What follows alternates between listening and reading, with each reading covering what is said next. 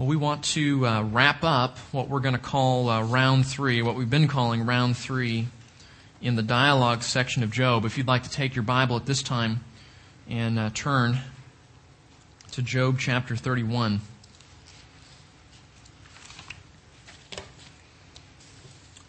Remember, the book of Job is divided into really 4 different sections. There's the beginning, first 3 chapters, 2 to 3 chapters, that really talk about Job's affliction, how that came about, and we learn about Satan's plan, sort of the behind-the-scenes part of the story. The second section is the section that we're going to wrap up today, and that's what we call the dialogue section. This is roughly chapters 1 to 3. Chapters 1 to 2. The dialogue section, which runs from chapter 3 all the way to chapter 31. And in that's where we have those 3 rounds of dialogue between Job and his 3 friends. The third section that we'll look at in the coming weeks is where this other younger friend named Elihu shows up, and he's going to talk from 32 to 37, I think it is.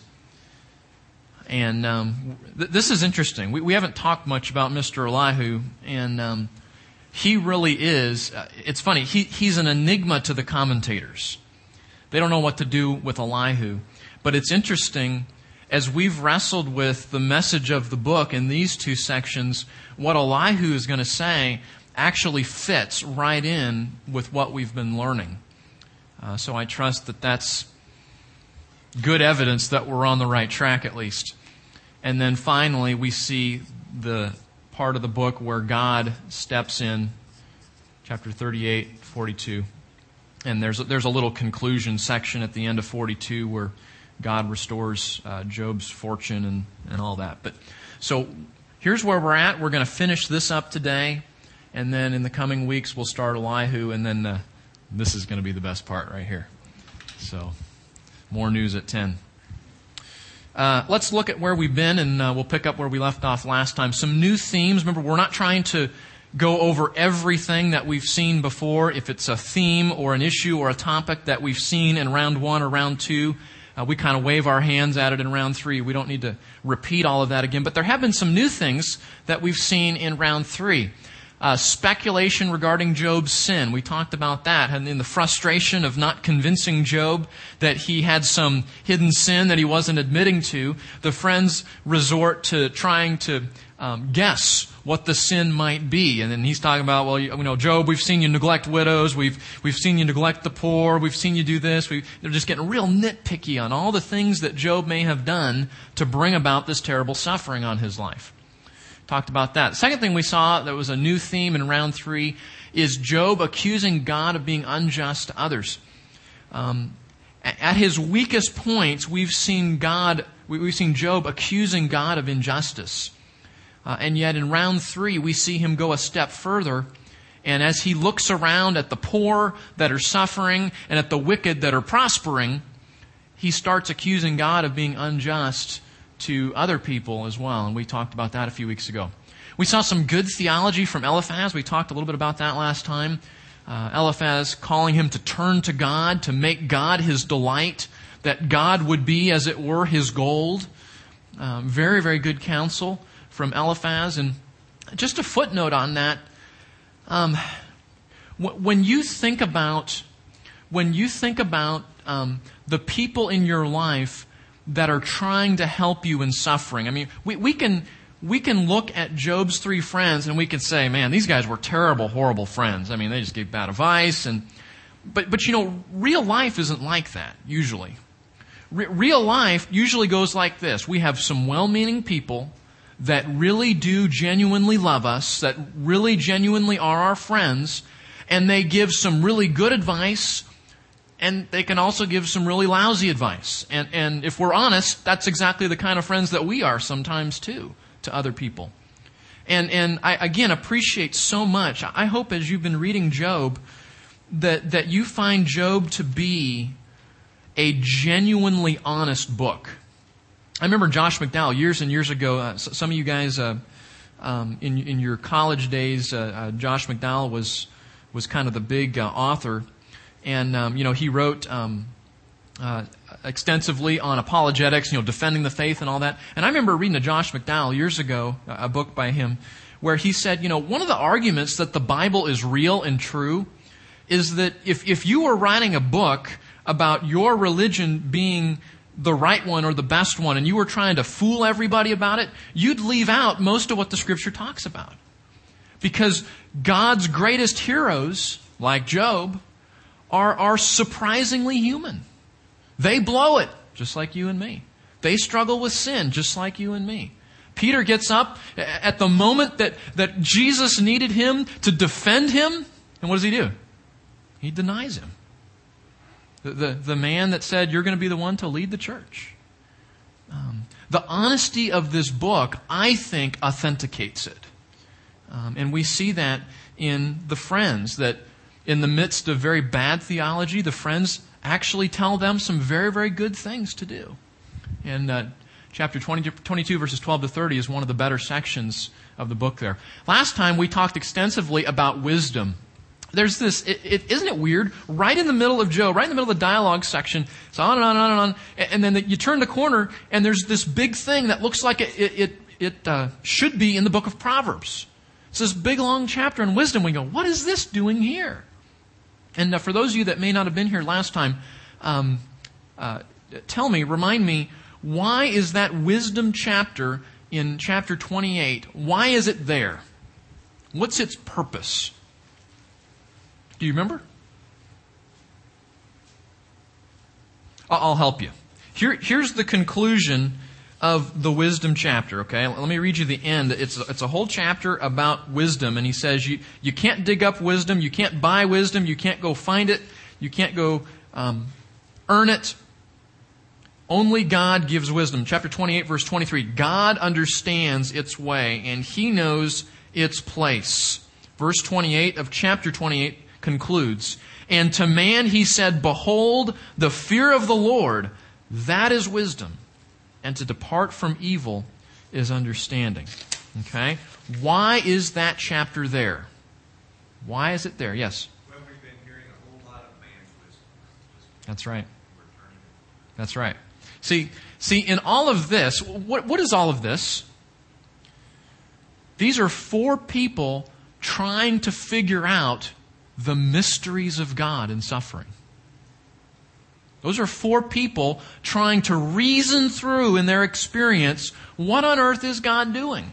And it's not like they're out, they have some very strong opinions, don't they? Very, very strong opinions about what's going on. And as the reader, we're reading this going, no, you're missing the point. They don't know anything about Satan. They don't know anything about God behind all this. They don't know the first two chapters of the book. And as the reader, we're reading this going, no, you guys are all missing the point. And this dialogue, you know what it does to us, the readers? It builds frustration. You ever do that? You're reading a novel or you're watching a movie and you're like, come on guys, you're missing it. You don't get the point here. And then we turn the page to chapter 28 and we hear what? The fear of the Lord, that is wisdom. And we say, yes, that's it.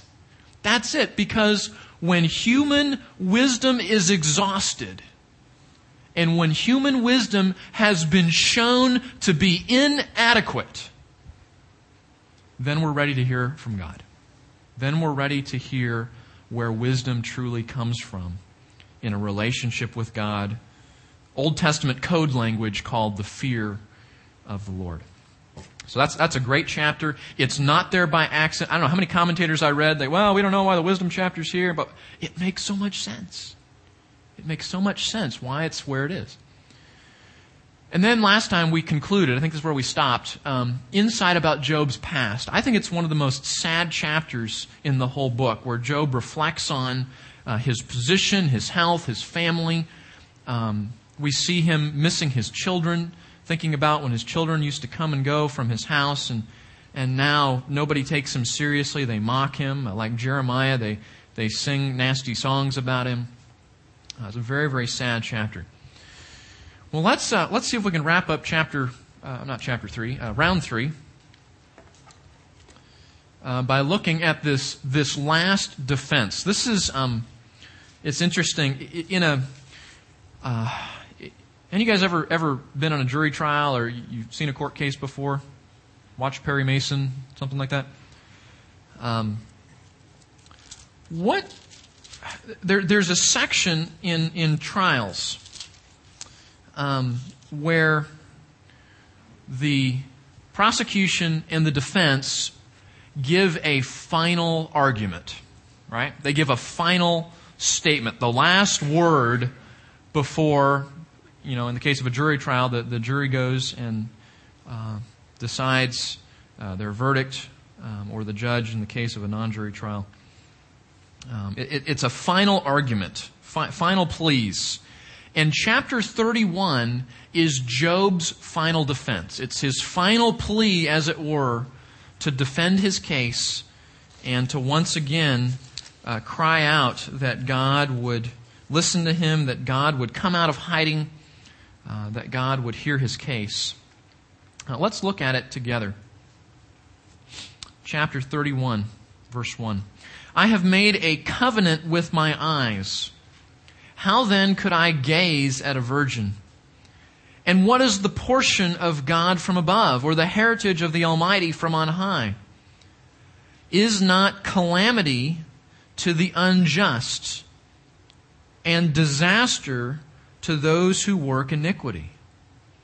Does he not see my ways and number my steps? What is he saying in verses 3 and 4 there? What's he saying?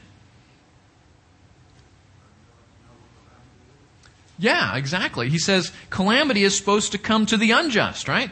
Disaster is supposed to come to the workers of iniquity. That's not me. He says, does he not see my ways? Surely he knows I'm innocent. Verse 5, and this is interesting. This is a rant, is what this is. This is a rant. He's going to go through, and he's going to give all these for instances. If I did this horrible thing, then I deserve this. If I did this horrible thing, then I would deserve this. If I did this horrible thing, and he just has this catalog of all the things that he might have done wrong, that the Lord would have been just in bringing on this suffering. And he goes through this whole thing here. Chapter 31, verse 7, if my step has turned from the way, or my heart has followed my eyes, or if any spot has stuck to my hands, let me sow and another eat, and let my crops be uprooted. Verse 9, if my heart has been enticed by a woman, or I have lurked at my neighbor's doorway, may my wife grind for another, and let others kneel down over her. For that would be a lustful crime. It's interesting. The first area that he defends himself is the area of sexual purity. And maybe some of you are familiar with this, or you've heard people. There's actually a software package. It's an internet accountability software package, the kind of thing you put on your computer to keep all the bad stuff from coming through your internet connection. And it's called Covenant Eyes. How many of you have heard that? Covenant Eyes? That's where they get that name, right here in chapter 31, verse 1. Job says, I have made a covenant with my eyes. And it's interesting, I can't resist pulling the car over just for a minute and talking about this, because in defending himself about sexual purity, he gives a progression which I think is very, very insightful when thinking about sexual lust and how temptation hits in this particular sin. Look at what he says here. He's talking about the need to make a covenant. I'll just erase this because I need more board space than that. And again, you understand, this is not some big didactic section on how to deal with lust. But I think the observation that he makes is very helpful. And when I teach on this subject, I often think of the progression that he gives here. He talks about the need to guard your eyes. Right? And he says here he made a covenant. What was the covenant that he made? Yeah, not to gaze on someone who's not his wife. That's right. And there's that covenant there. And then notice what he says. If my heart follows my eyes. Isn't that interesting? So the first line of defense, according to Job, is you make a covenant with your eyes. Okay, you and your eyes say we're not going to do this thing. The second thing he says you guard against is I've got to train my heart to not follow my eyes. You say, well, why is that? Because you can't check out at Walmart sometimes without seeing something unintentionally, right? I love what Paul said to the Corinthians. He was talking about being around people that were sinful people, and that's bad because then they encourage you to sin. And he said, I didn't mean at all that you weren't ever to hang around with anybody who ever sins, because if that was the case, you'd have to leave the world, okay? And that's kind of what we're thinking here. I mean, heaven is the place where you don't have to guard your eyes anymore, okay? But he says, sometimes you can't help to see things, and in that case, you have to train your heart to not follow your eyes. And the third thing is to not be enticed. You see that down there in the next verse 7, my heart follows my eyes. And verse 9, if my heart has been enticed. And there's a progression there. Do you see the progression? He says, I got to guard my eyes. That's number one.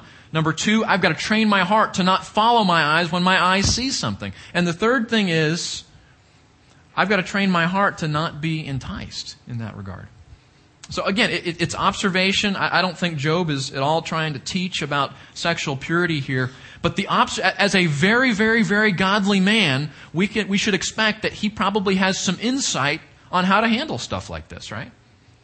And so maybe another time when we're talking about this subject, we'll develop that. But I throw that observation out there for your consideration, because I think it can be very helpful in that sort of thing.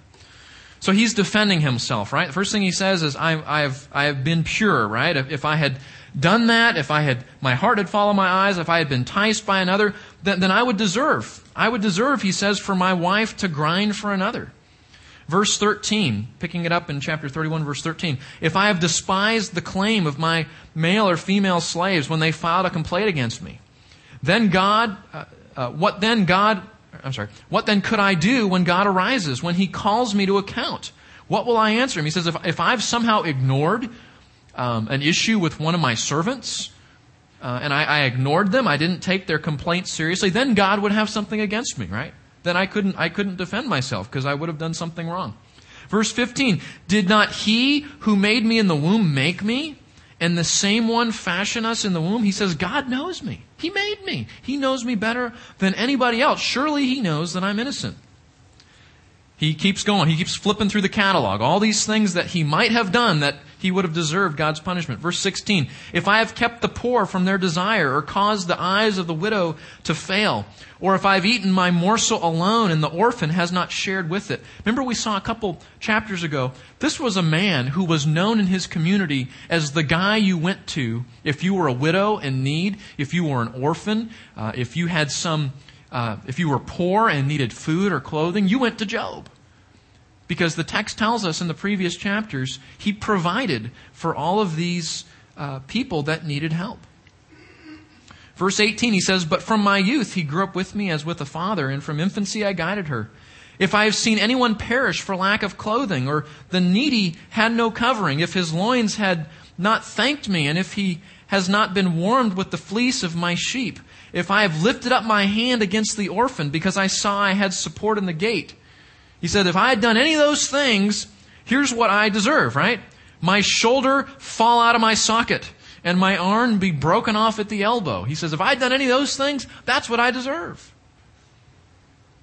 But he says in verse 23, but calamity from God is a terror to me. And because of His majesty, I can do nothing.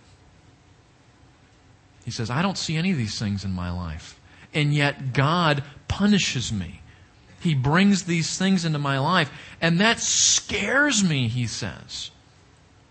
And let's just think about this for a minute. We've seen this a number of times where he talks about God being a terror to him. Why is God a terror to him? Think with me on this. Why does he feel like that? Yeah, David. I think he seems to be thinking God's kind of capricious. Has a bad day, something bad. Okay. Yeah, he's in a bad mood. Okay. And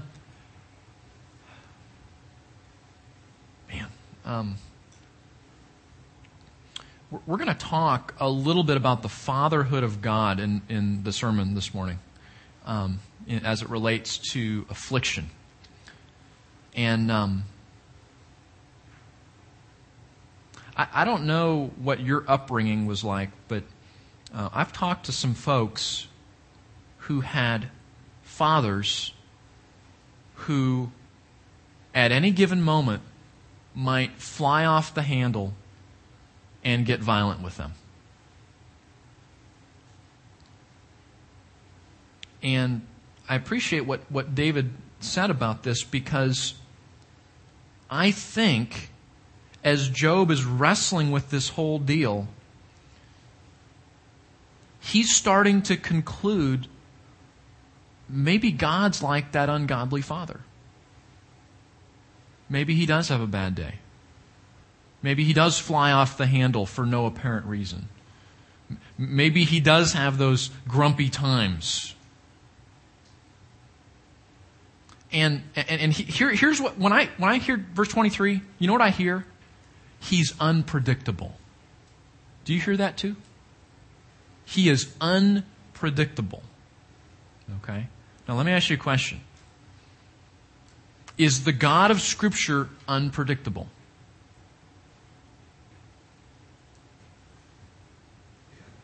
Rusty? No, I don't think so, but at the same time, we don't know the mind of God. So Okay. it goes back to the wisdom. Okay. Job wrestling with this same wisdom Okay. other people were. He thinks he knows God as well as anybody, and he thinks because of the way he's lived his life out, he's walking. That's right. And he doesn't know the full story. That's right. Okay. Yeah, Henry? I think he is not unpredictable. I think he's unfathomable. Hmm. He's not Unfathomable but not unpredictable? He's always good. He's always just. He's Okay. always the distributor. Okay. Okay. Well, I appreciate that, because I think that balances. You both are right. We don't want to say we know the mind of the Lord, because we don't. But Scripture affirms that there's a word. God is faithful. Faithful means I don't have to guess how He's going to respond. If His Word says, this is who I am, I'm good, I'm always good, then I trust. Faithful means I can trust He's always good. Even when He doesn't seem like He is, He's good. Okay, another hand. Yeah. Well, it's interesting that in the extremity of his circumstances, Job is using the circumstances to mediate his theology of God. In other words, he's not on sound grounds like we would give the Scripture. Right. He's decided that his circumstances will teach him who God is, as you said, he's Yeah. reconsidering Yeah. some aspects of God. Yeah. And we have this wonderful, firm foundation of Scripture that helps us in those extreme times. Yeah. The world is such a Yeah. Yeah. Yes. Rich. I think I see some of his motivation for wanting to do what's right. He keeps saying, if I did do right, God would do all these really bad things to me. So I'm thinking that's part of his reasoning for wanting to do these good things. He does have his spirit. He doesn't want to get on his bad side. Right. Yeah. Yeah, I think even though we've seen moments where he's accusing God, let's not forget the first 2 chapters of the book. This is a God-fearing man. This is a man of integrity and righteousness. What affliction has done in his life is it has shown him some areas that he needs to grow and change in. That's what it's done. But it doesn't say, all that we learned about him early on in the book is not true. Okay, just like all of us, we see him mature and godly and doing well in lots of areas, and yet there are some areas that still need work. Yeah, right, Russell. In our daily experience, Mm-hmm. when we're placed in a situation as Job, an affliction Mm-hmm. that we don't understand,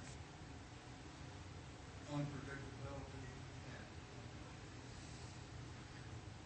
not being understandable Yeah. are the two things Hmm. that are in conflict. Hmm. We're trying to resolve Yeah. humanly. Yeah. And the only thing that resolves that conflict is faith. Mm-hmm. That's a good point. You know, it's faith, Mm-hmm. and it's not of ourselves. Mhm. Again, this is Hmm. the gift of God. Mm-hmm. That's well said. So faith resolves the tension between God's unfathomableness and his faithfulness. Well said. Yeah.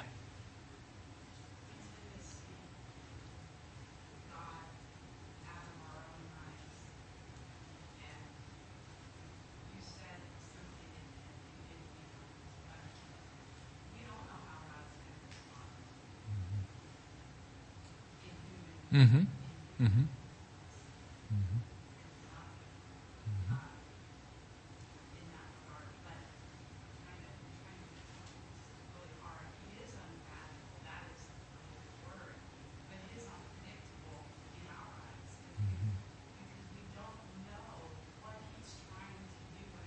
Mm-hmm. Mm-hmm. Mm-hmm. Mm-hmm. Mm-hmm. Yeah.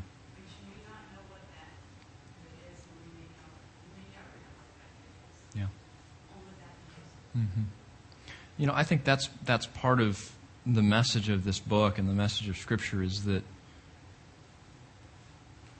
we learn what goodness is through affliction. We learn what a good, kind Heavenly Father does in affliction. We go into affliction thinking, well, this is what seems good to me. And then we see God bring something else about. And we say, well, that doesn't seem like that's good. But that's part of the point. The affliction, as we trust God, reveals to us more and more what His goodness is. And I think that's part of the point. Sure. For me, what this shows, the greatest fear is like the unpredictability, but to me it comes down to my lack of control. If I don't know how God's going to react, then I have no control over my life, which I don't anyway. Right. But in my mind I do.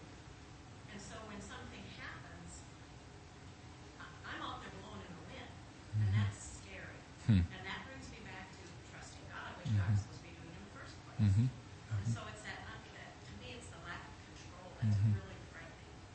Well, and I appreciate you saying that, because I think, that tendency combined with the fact that we want to be the ones to define what's good in our life, that's what leads us to think that God is unpredictable. When Scripture says there's no shifting shadow in Him, there's no darkness, there's no theological word. It's called His impassibility. I remember reading an article called God Without Mood Swings. And that's what it's saying. Scripture teaches God is not, He's not this roller coaster of emotion. He's faithful, He's true, He's good, He's just in all His ways. What does Psalm 145 say? He is righteous in all His ways, and He's kind in all His deeds. That's saying, I know what I'm getting. I know what I'm getting when I trust this God. But the challenge is, the reason it seems unpredictable sometimes is that I want to control and I want to define what's good. And when those things don't line up, then it seems like I'm not getting what I think I want. Sheila and then David. I was just thinking Mm-hmm. Right. Yeah. Yeah.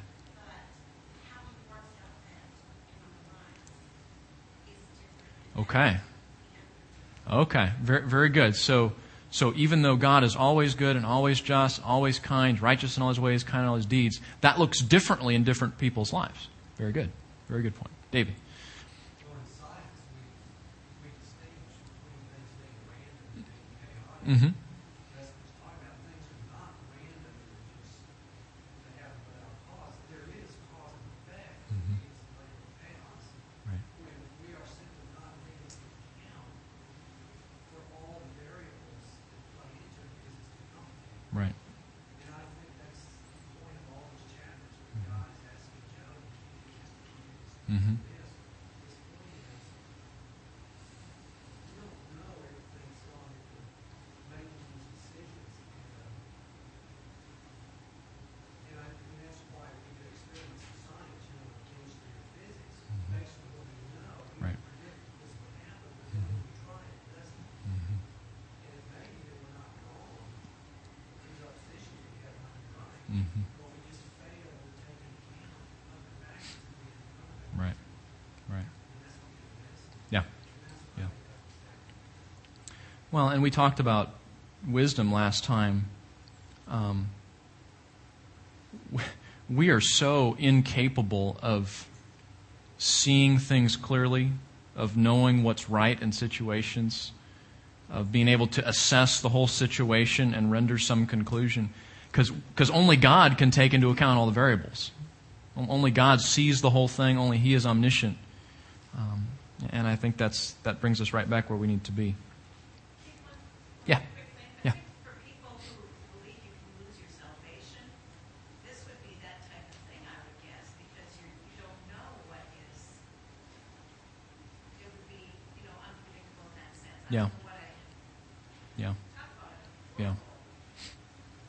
Horrible way to live, not knowing the security of your salvation and the terror of it. Yeah, that's true. That's true. Well, and I think that's why, and we understand Job had a very limited revelation, but that's where we have to come back and anchor everything.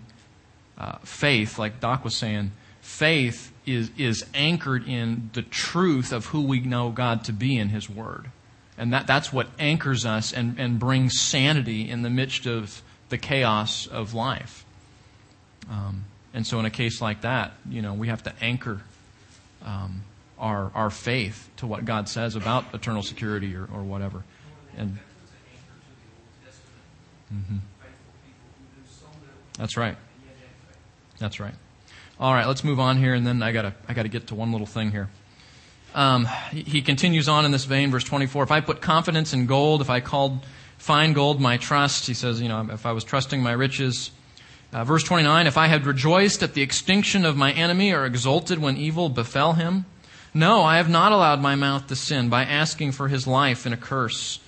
So he's not going around cursing his enemies.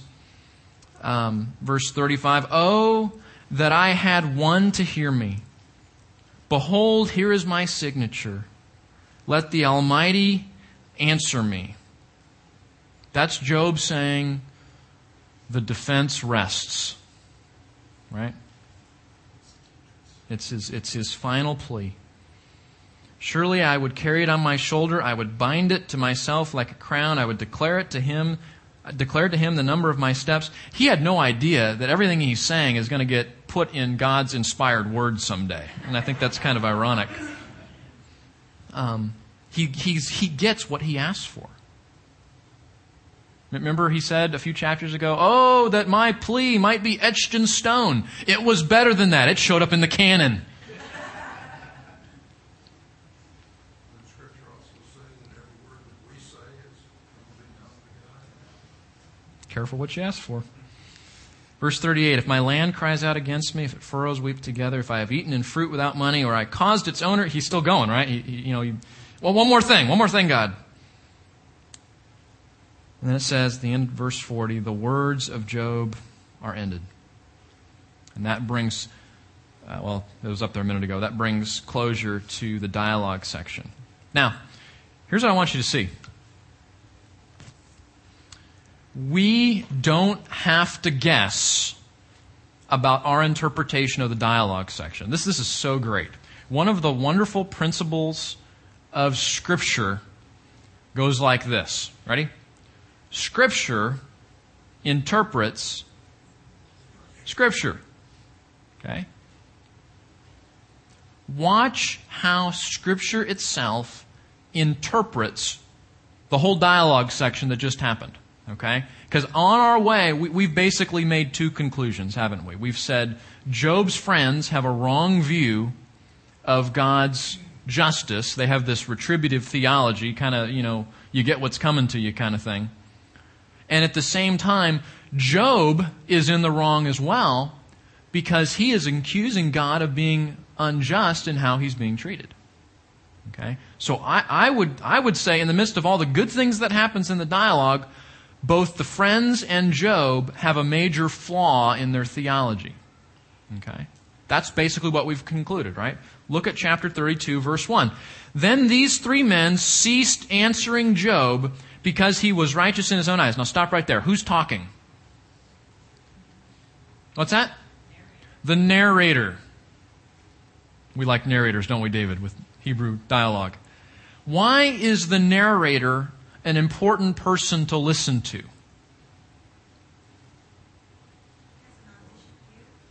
He has an omniscient view of the story. The narrator, you ready? Speaks with divine authority. The narrator, if you will, tells us the opinion of God. Because it's the narrator writing the story. We don't know who it is, but the narrator is the one who speaks with divine omniscience. He's the one who gives us God's opinion. So you think we better pay attention to what this guy's going to say? Because can we trust the characters? No, the characters are sinful people just like you and me. They have some good stuff, they have some really bad stuff. But the narrator is someone we can trust. So, let's listen to him again. Chapter 32, verse 1. Then these three men ceased answering Job because what?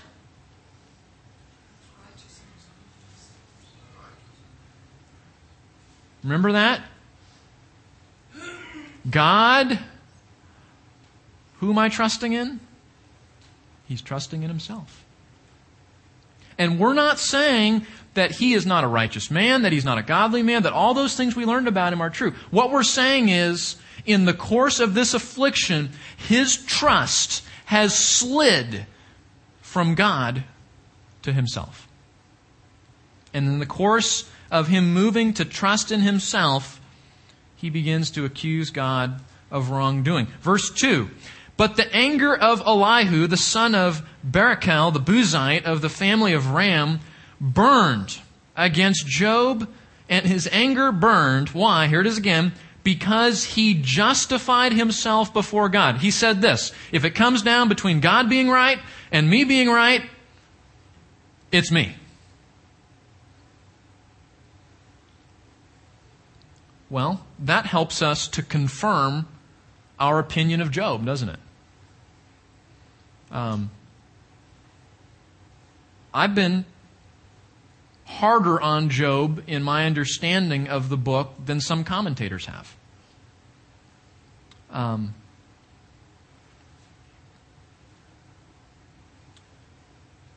But I think this verse confirms what we've said about where he is. What about the friends? Look at chapter 32, verse 3. And Elihu also, his anger burned against his three friends. Why? Because they had found no answer. And yet they had condemned Job. Okay? So what's going on there? They're condemning him. They're saying, we've got this theology, which means you must have sinned. But they couldn't prove it. They tried and they tried and they tried and they tried. And it didn't work. It didn't fit. They were wrong. So it's interesting. David and I have a favorite book on Hebrew narrative.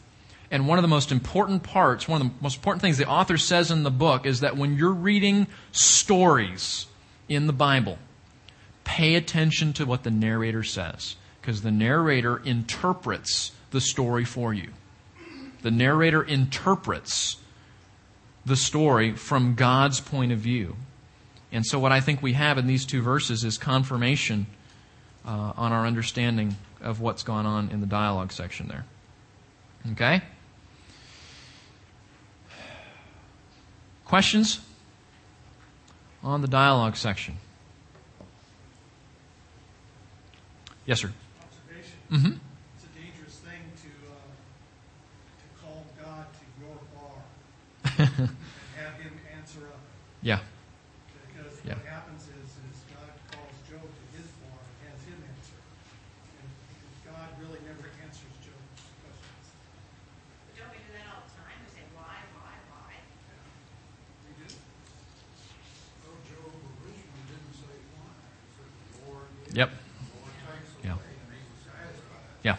But the affliction didn't end when he thought it would. Right. Then he Yeah. started. God tired and worn out. You know, that's a very important observation. I think a lot of the reason that people misunderstand the book of Job is they stop reading after chapter 2. They read chapters 1 and 2, and then they pick it up in chapter 39 with this great revelation of God, and they say, wow, Job's my hero. And when you skip the dialogue section, you miss exactly what Russell was saying. You miss that this very godly man who trusted in God, who didn't deny his Creator, didn't accuse God of wrongdoing, that's all said there so that what happens in the dialogue section helps you to see what affliction and suffering is doing in this man's life. Yeah, there's no red S under this suit. I mean, there's no red cape behind Job. He's not the Old Testament version of Superman. He's a real man. And real men, even godly real men, have areas in their life that are sinful and still need God's grace and mercy to grow and change. And that's part of what we're seeing here. All right. We're done with the hardest part of the book, the dialogue section. You made it. You're alive. This is good. Next time we will pick it up and we'll see what the future holds with Mr. Elihu. Okay? Let's pray.